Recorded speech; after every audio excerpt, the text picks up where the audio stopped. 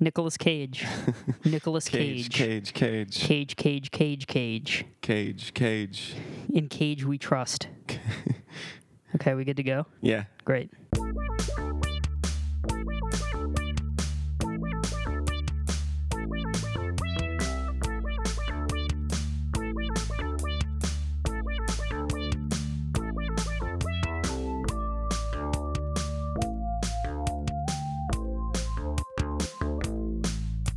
God, where do you start with a movie I don't know, that man. is so kind of inconsequential? Because we were on a roll for a while. Yeah. Well, I guess not. The first one was, well, even the best of times was at least like Ludicrous. Yeah. Yeah. But I feel like we've been really spoiled because we've had such good films. Yeah. Like such,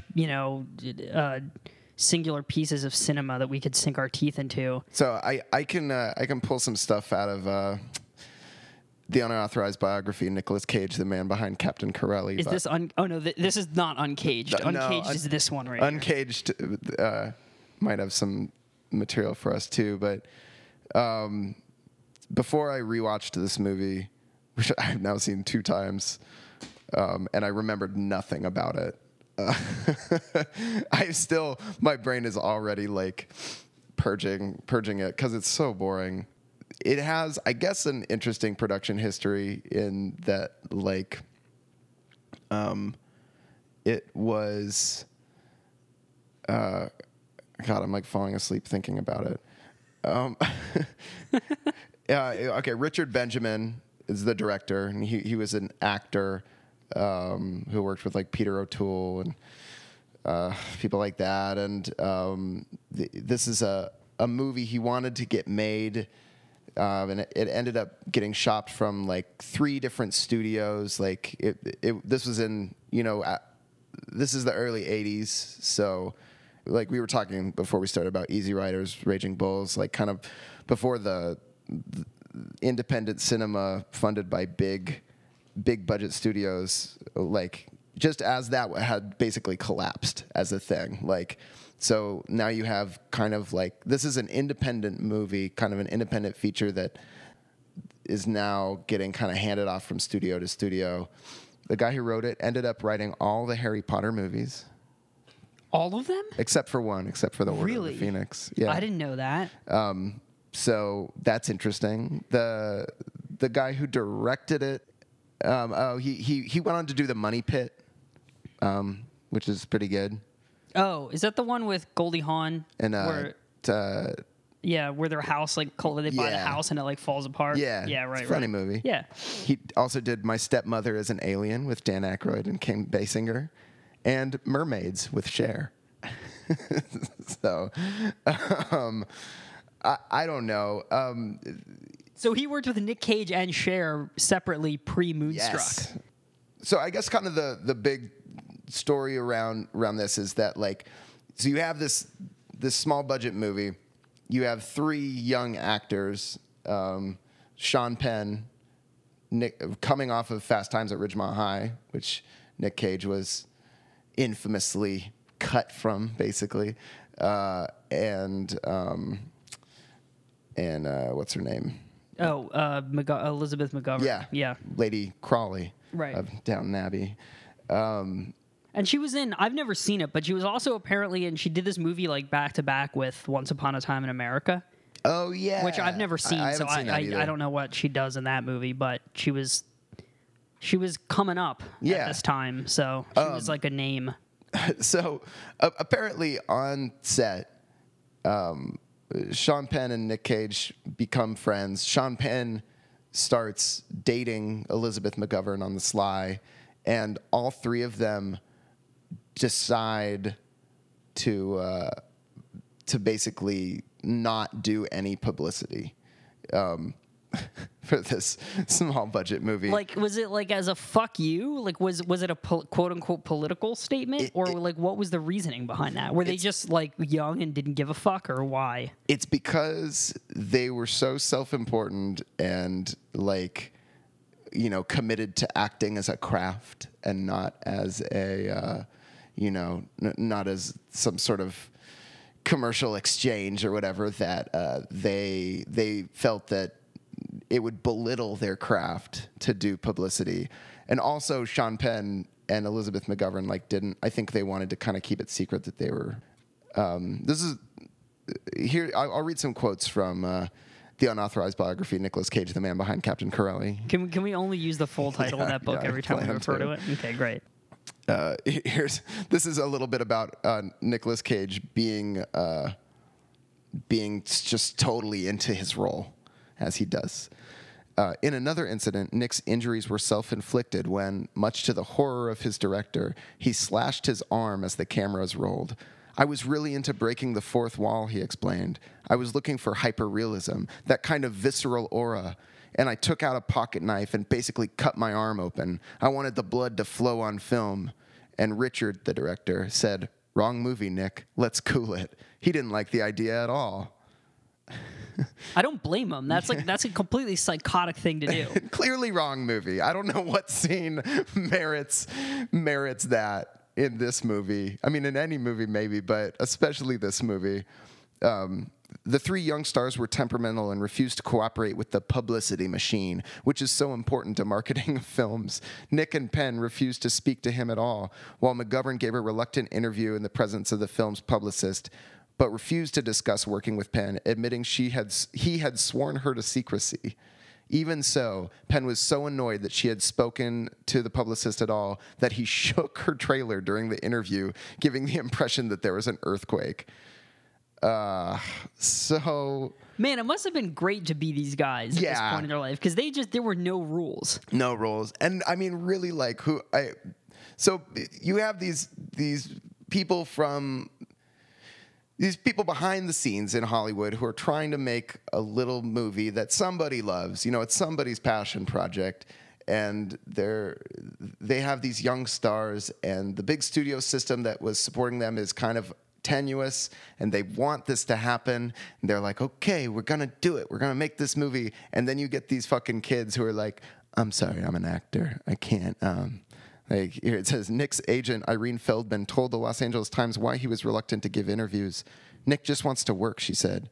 To Nick, acting is just a job. He wants to do his best. If people want to write about his work on screen, he thinks that's fine. He just doesn't want to explain himself. I mean, okay, that's something that real artists have claimed since the beginning of... I don't know. When was the beginning of the marriage of publicity and art? Yeah, who can even pinpoint when that was? But I mean, it's something that's been going on. There's always self-important artists that are just like, oh, I don't need to explain my work. But it seems interesting to me that because he didn't have enough clout at this point yet in his career to pull that kind of move, you know? Well, and I think that I'll read this one more thing. This is Stanley Jaffe and Shirley Lansing are the producers, and say this is her, Sherry Lansing, talking to the Los Angeles Times. These particular performers feel that they fulfill their obligation to a film when they leave the set. I'm eternally grateful for their performances that they delivered and for creating something I care about so passionately, but it's terribly frustrating, and it puts me in a very uncomfortable position as far as creating awareness of this film. Let's face it, Stanley Jaffe and Sherry Lansing are not Elizabeth McGovern and Sean Penn. When it comes to selling the movie, I respect their integrity, but I disagree with their position. I honestly believe that your job doesn't end until the movie's on the last screen in the smallest city, which I think that's very fair to say. Yeah. I didn't just cast you for a performance. I cast you so people would know about the film. Like, as much as you don't like the fact that that is what it is, come on. Well, don't try to be a successful actor then. Yeah, exactly. Because you have to know that that's part and parcel of the job of having a name to go with your acting. So maybe that's why I don't think anybody knows about this movie. Which is fair, because honestly, it's who cares? I mean, that's harsh. I'm sorry to Richard Benjamin and Sherry Lansing that I feel that way, but it's really I never would have seen this movie ever unless we were doing this podcast. I was trying to pinpoint what about it is, because we've already been digging on it really hard, but it's not bad. It's not a bad movie. Sure, it's a very simple movie. All right, last quote. I think this is a good segue. This is Nicolas Cage. In hindsight, he says Nicolas Cage dismissed the film a couple years later. Everybody said it was a nice little movie, he told Cable Guide magazine. Cable Guide magazine. I didn't like it myself. I felt it was a Hallmark card, to tell you the truth. I would have made it a little more dangerous. I would have made my character a circus clown going to war. What does that mean? Well, I don't know, but that's a classic moment of maybe like wrong performance for a film. Yeah, definitely. But that film would have been way more fun to watch. I would have watched a circus clown going to war. I mean, I think saying it's a Hallmark card of a film is perfect. Like, this is the kind of thing that belongs on the Hallmark Channel or Lifetime if those movies had a little bit bigger budget and a little bit better writing. Like, yeah, if this had been pitched during the era of cable TV, right, it would have been a made-for-TV movie. Yeah, and nobody would talk about it after watching it. No one would maybe tune in to see it, but if they landed on it, they would watch it and be like, "Hey, that was okay." You know? Yeah, that's the thing. It was not a bad movie. It was just extremely innocuous. Yeah, but again, like, what is it? I was trying to pinpoint, like, what is it that makes it so innocuous? Like, okay, for a low budget period film, which is hard to do, you know, it looks pretty good. Like it looks like the 40s. And yeah, I guess if you, like everyone else, haven't seen Racing with the Moon, it's about two young men who are getting ready to go to World War II, growing up in small town Northern California, just learning about life, learning about friendship. I don't know, learning about love. I mean, I don't know if they learn anything. You don't think so? I don't know. Yeah, maybe not. It's hard to tell, I think. And that might be part of what's wrong with the movie is you don't really sense all of this stuff happens to them, which we'll get into in the specifics in a second. But all of this stuff happens to them, and then at the end of the movie, I don't really get the sense of any growth. No, yeah, the status quo kind of stays the same. Well, like, yeah, that's a good point. Like, the Nicolas Cage and Sean Penn are friends. Their friendship gets kind of tested a little bit, and Sean Penn falls in love, but then they just go to war. They're just friends still, and that's nice, you know, but it's not that exciting. I was wondering while watching this movie how someone who actually lived through that era, like someone who was a teen during World War II, or when they watched this movie, like if they enjoyed it more, if this spoke to their experience as like something true, or if this was as like kind of just like maudlin as it seems to me. Like, I think doing any sort of period piece, especially of a time in the country's history that was, unbeknownst to people at the time, a turning point. Yeah. Like, civilization and society in America irrevocably changed with World War II. Right. And so I think anytime you make a movie about that period or any period, you know, where there's sea changes like that, there's a tendency to make it kind of grossly sappy. Yeah. And this movie fell into that trap. For sure. But the thing that's interesting to me is that the director was too young to even experience this sort of thing. So he didn't have this time period. So he didn't really have any personal connection. Yeah.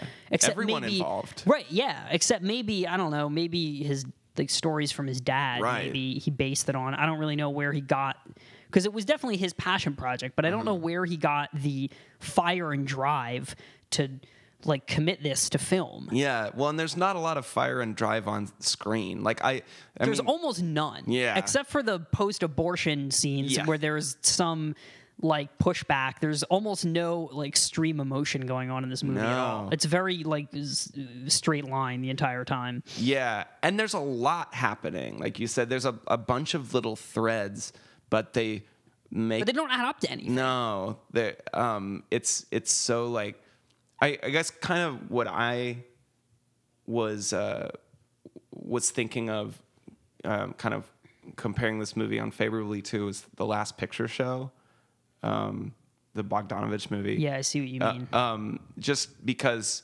it's a small town on the cusp of change and no one can kind of see the change coming. But that movie has so much like depth and like gravitas and the things that are like, you get the small town sensibility, the surfacey stuff, and you see the actual stuff kind of moving underneath, and without it kind of, I don't know, it kind of has both the small town simplicity and the kind of raw humanity. And this movie was like, I appreciated the small town side. I was like, oh, imagine what that would be like, where you just, I don't know, you only know that many people in your small town. Yeah. You're walking around. Like, it did, I guess it kind of transported me to that place. I can't believe that they were filming in that town in Northern California. Oh, I know. It looks. I don't think they built that town. No, that they place didn't. Looks like it was there. It was not Marin. What's it called? Mendocino. Mendocino. It was somewhere in Mendocino that they were filming, and they chose that town specifically because it was relatively unchanged. The infrastructure was relatively unchanged since that time. It's pretty amazing. Yeah, the only thing they pumped a lot of the budget into fixing up was the steam engine. Oh, right. Had been sitting. It was actually part of the town's property. It had been just sitting disused for like 40 years or something. Oh, no shit. And then when they got there, they chose the town before they realized that it had the steam engine there. But once they got there, they were like, oh, we also need a steam engine. And so the studio paid for the city's steam engine to get refurbished. Wow. So they could use it for the movie. That's cool. Yeah. Which, speaking of the good segue, Miles. Yeah. Speaking of the steam engine was like one of the only parts of the movie I think that was striving for some kind of symbolism. Yeah. That they were trying to inject something that was heavier and meant more than the rest of the movie. Yeah, but it was just hard. but it was an extremely vague thing, and I didn't really understand. Even at the end when they were running after it, and I know. You got a sense of like, oh, like this is supposed to mean something, because the train had been in the movie before. There was the whole scene where they were racing it. Right. And then at the end, they're back to racing the train even as they're going off to war. And then you understand that you're supposed to make some kind of symbolic connection, but you don't know what it is. Yeah, no, I had no like emotion. I was like, oh, I see, you did something. Because you see the kids early on putting the pennies on the tracks and the train squishes them. Does that work, by the way? Have you ever done that? I have done that, and it does work. Interesting. I never have, but I've always wondered if that was just something. You and I should race with the moon sometime. Dude, let's do it. Let's do it. Dave, will you race with the moon with me? Yes. Also, where does the title come from? Is it anywhere in the movie? I was thinking, like, watching it, I was like, maybe the moon is the name of the train. Maybe that's just, a term for growing up. Just growing up in the small town, racing with the moon. Okay, talking about the writer, who, we know is a talented writer in retrospect. This felt like... Was this his first film or one of his first films? I don't know, actually. It's definitely one of his first films. It feels like a homework assignment that maybe he gave himself, He was like, I wonder if I could write something that baby boomers will like cream over, I wonder if I can make that, this kind of movie. It feels like an assignment that he did, it does, definitely. that he did well. He turned it in and got a B. Like a B-. Okay. It was like a solid 83%. Yeah, I think that's fair. But you know what? I like him. He's been trying really hard all the rest of the semester, so I'm going to go ahead and just give him the B because I think he really put some good effort in, He shows a lot of promise. Okay, so one nice thing that we saw in this that we've been seeing is some famous faces who were not yet famous. We saw Crispin Glover again. Oh yeah, that's right. Crispin Glover was in it. Oh, it's funny that Crispin and Nick and Sean Penn all were like interconnected at this point in their lives. I know. And they were I'm assuming friends outside of their jobs, right? Yeah, like hung out with each other and stuff. Well, Sean Penn and Nick Cage became friends after this movie. But they were in Fast Times together. So did they not know each other then, or no? Sean was too cool. He was like big movie star or becoming big movie star, and this is what the unauthorized biography Nicolas Cage, the man behind Captain Corelli, says. Nick and Penn became fast friends, despite Nick's awe of him from the first time they had acted together in Fast Times. He recalled, "I remember Sean saying, 'The nerd from Fast Times can really act.' And we became friends." How condescending is that? Yeah, I know. My sense of Sean Penn as a person around this point is he's a real prick. Around this point, I feel like it never really went away. Well, okay, so Nick Cage and Sean Penn become friends on this film, but they have a public falling out as friends in 1999 after Nick Cage has been in Face Off and is just doing action movies. Sean Penn said in 1999, "Nick Cage is no longer an actor." He told the New York Times. "He could be again, but now he's just more like a performer." And then he said, "Mass market movies like Snake Eyes can, quote, murder an actor's voice and make it impossible for him to do a, quote, pure movie again." Yeah, but that was some of Nick Cage. That era was some of Nick Cage's best work. I think, which is interesting to me because maybe Nick Cage actually thrives under those conditions. I think twisting a role or like Face Off or I haven't seen Snake Eyes, but I'm assuming Snake Eyes. I mean, all of those action movies that he did in the 90s. Like Con Air, all of that stuff. I love his performance. That's prime Nick Cage right there. Well, I think you have movies that are. I think Nick Cage is really transforming and elevating through his performance. He is a lot. What you get a lot with action movies and performers like male stars in action movies is people kind of playing like a rote tough guy role. And I think, and Nick Cage, it seems, falls into that later in his career. But at this point, like, I really think he was, his performances in those action movies is really interesting. And I think it kind of speaks to a big difference between his style of acting and like Sean Penn's style of acting. Because in this movie, there's a little of both from both of them. Yeah, and they're really not the same kind of actor.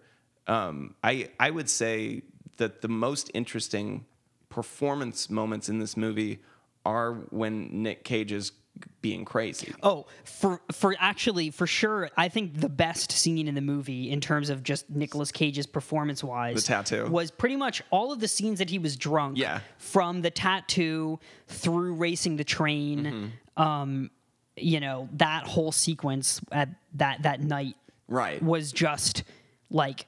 That was the best part of the movie, and it was Nick Cage unhinged the whole time. And you can, I mean, we can say, is that good acting? Is it whatever? I mean, it is essentially kind of what he ended up doing in Leaving Las Vegas, where he's just being crazy. But it was way more interesting to watch than Sean Penn being mopey and angsty the whole time. I mean, so much angsty cigarette smoking in that movie. It was like every single scene, Sean Penn like looks off into the distance, tortured, and like pulls a drag off his cig, and then he's like, "I'm going to war in a couple months. Only got a few weeks left to be a teenager. I'm gonna grow up so fast." It's like so heavy-handed. Yeah, I know. Which maybe it was. I mean, it must be really, really, really rough. I have no concept. Neither of us do. Of what the draft really means, but. I don't know. It seems like that was just laid on so thick. Okay, so question: What are the great Sean Penn performances? Put me on the spot. I gotta. I'm looking Yeah, here. I have to look at a list. I can't think of anything. He was off the top Harvey of my Milk. head. That was a really good performance. I didn't actually see that, but I heard. I mean, did he win the Oscar? He's definitely nominated for that. Yeah. But I mean, that was a transformative performance. Dude, honestly, Spicoli maybe is like one of his greatest performances. Like that sounds like a really stupid thing to say for someone that's had such an illustrious career after that. But he seriously, that is a phenomenal that might be performance. His best performance. It's definitely his most indelible character. Okay, I'm looking this up now. I Am Sam. Ugh. Ooh. I mean, bad taste. Like, everyone seemed to like it, but, you know, I don't know that you could successfully play a retarded person and, like, really totally get away with it. I mean, Dead Man Walking. Oh, he was in The Thin Red Line. Oh, yeah. He was really good in that. Yeah. I don't know. There's some, Dead Man Walking, Carlito's Way. Yeah. He was in some, like, pretty good stuff. Mystic River's great. Yeah, right. So this is now going to be a Sean Penn podcast? Well, it's nice to... Pencast? I mean, I guess, but just thinking about those performances, I can see from Sean Penn's perspective that he's doing great internal work and doing this kind of thing. Those are performances that Nick Cage wouldn't have done. No, because Nick Cage doesn't work internally. No, or I don't know. Well, no, I don't want to say he doesn't work internally, but the extent of his acting isn't internal work. You know what I mean? I think so. Yeah, I don't know what you would call it. He calls it nouveau shamanic. Really? Yeah. That's cool. Yeah. That's not... I mean, it sounds like a douchey thing to say, but it actually is. That's kind of a cool way of describing it. I find that less douchey, though, than Sean Penn's kind of, you're a performer, not an actor. Right. Like, he's great. He's a great actor, but, like, beyond Spicoli, like, can he have fun doing it? Or could he have been... I feel like Nicolas Cage has more range, which is weird. Like, Sean Penn might have more depth, but Nicolas Cage has range. And at least at this point in their careers, like, I'll watch Nicolas Cage bugging out for, in anything. Yeah, but I agree. My quota on Sean Penn brooding is, like, full. Possibly for the rest of my life. Yeah, I'm already bored with it. So for whatever that's worth, that tattoo scene is really fun. What does he say? He's like, I want a big American bird of freedom right on my chest. So those Japs will see me coming. He also he seems so excited to go to war. Yeah. He seems like Nick Cage's character seems so amped to go to war. And And what does he have? I mean, beyond, like, I mean, his character, like, it makes sense. There is something kind of poignant that he's a fuck up. I think that it gave a lot of small town kids that were essentially just written off as either fuck ups or they would have just done what their parents did. It gave them a chance to feel like they mattered and they meant like they could have made a difference somehow. Of course, the reality of that then is you go to war and get your leg blown off immediately and like you realize, just like Michael Madsen. Oh, that was the other thing. That scene I think was the turning point of the movie, where it went from sort of this happy-go-lucky, slice of life teens in a 1940s small town to like, oh man, like real life hits you so hard. I didn't buy it though. Like, I'm sorry. Like, first of all, what the fuck was that like war reenactment that they were doing? Oh, the school drill? Yeah. Yeah, what was that? Was that something a thing? Yeah, was that something that they actually did? I don't know. Like, I don't know what you learned from that.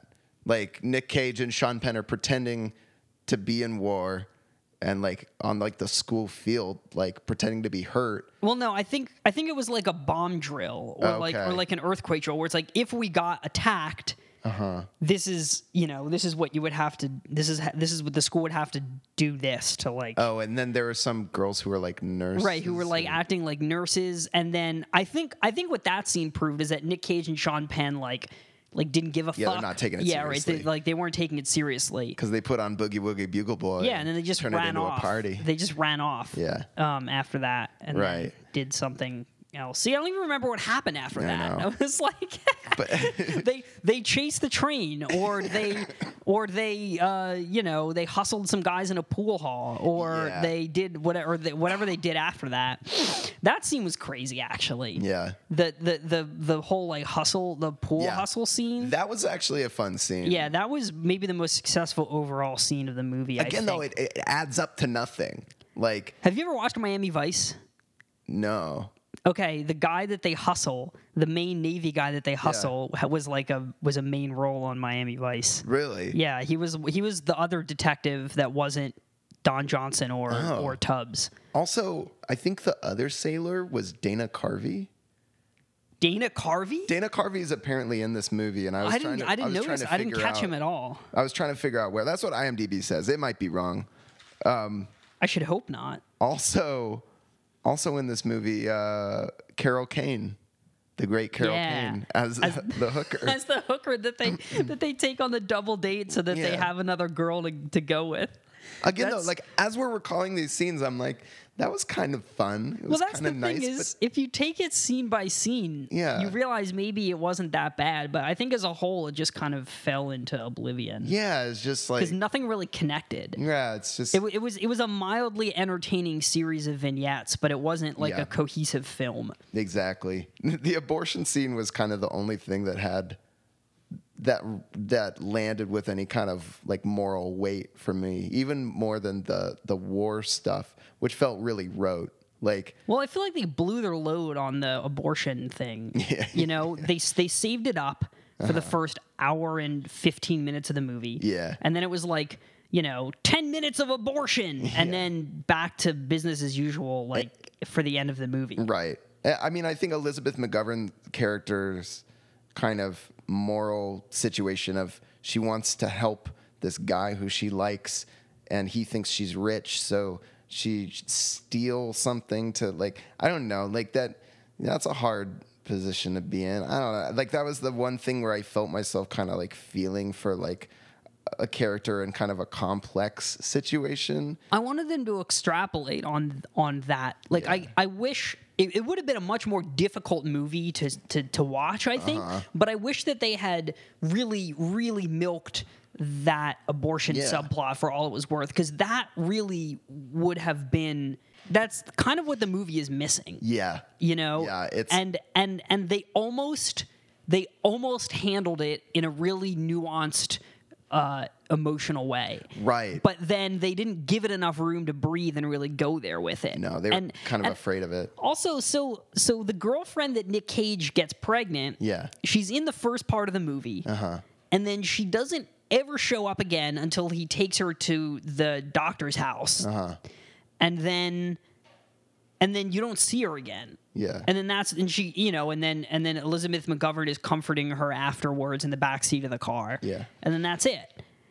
Here's what I had a problem with. They use the abortion to give you a sense of Nicolas Cage being some sort of like irresponsible arrested man-child. Which, it doesn't have anything to do with her. And even it doesn't have as much to do with him, because it really is about Elizabeth McGovern, which is really about Sean Penn. Right. But my thing is like, that's a really irresponsible way to use an abortion as a plot device. Shitty. Right? It's really a shitty way to approach that whole situation.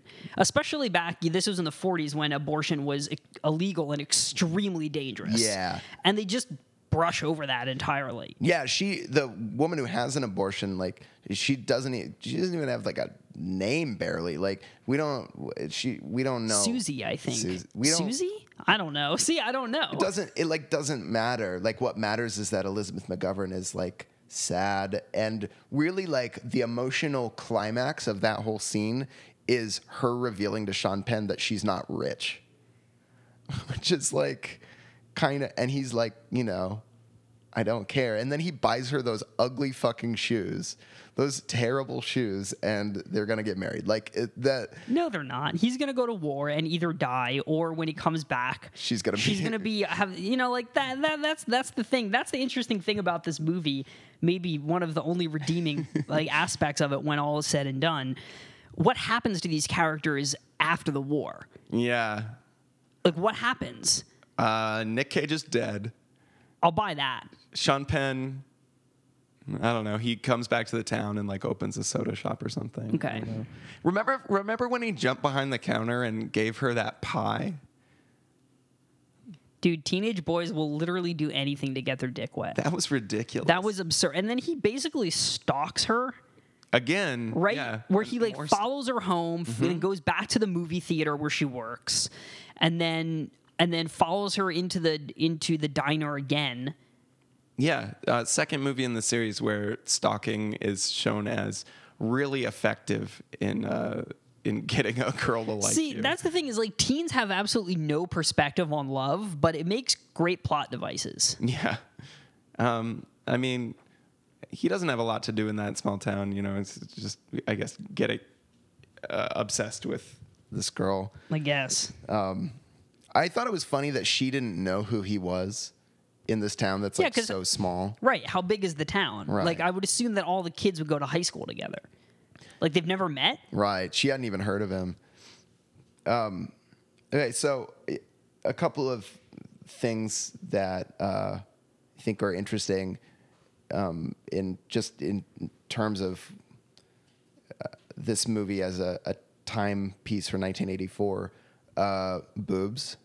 There's more boobs. Dude, there were mad boobs in teenage movies in the 80s. Yeah. I didn't realize that was like so acceptable. Yeah, also, this movie was only rated PG, but there was definitely a sex scene, and there was definitely unobstructed frontal nudity. Yeah, and that's like for a movie this like middle of the road, like watch it with your mom and dad. Like that scene at the lake is pretty racy.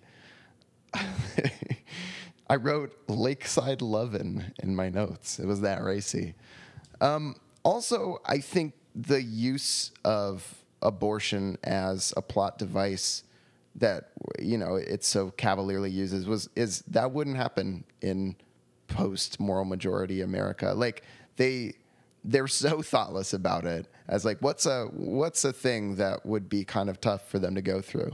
And but that's the thing. What's a thing that would be tough for Sean Penn and Nicolas Cage and Elizabeth McGovern's characters to go through? Not the actual girl getting an abortion. Yeah. She's barely even in the movie. Right. But you'd never see that in a movie now. Like, you'd never see abortion as like a throwaway kind of like, it's too hot button. So that was both of those things being kind of like thoughtlessly included, I thought were interesting. The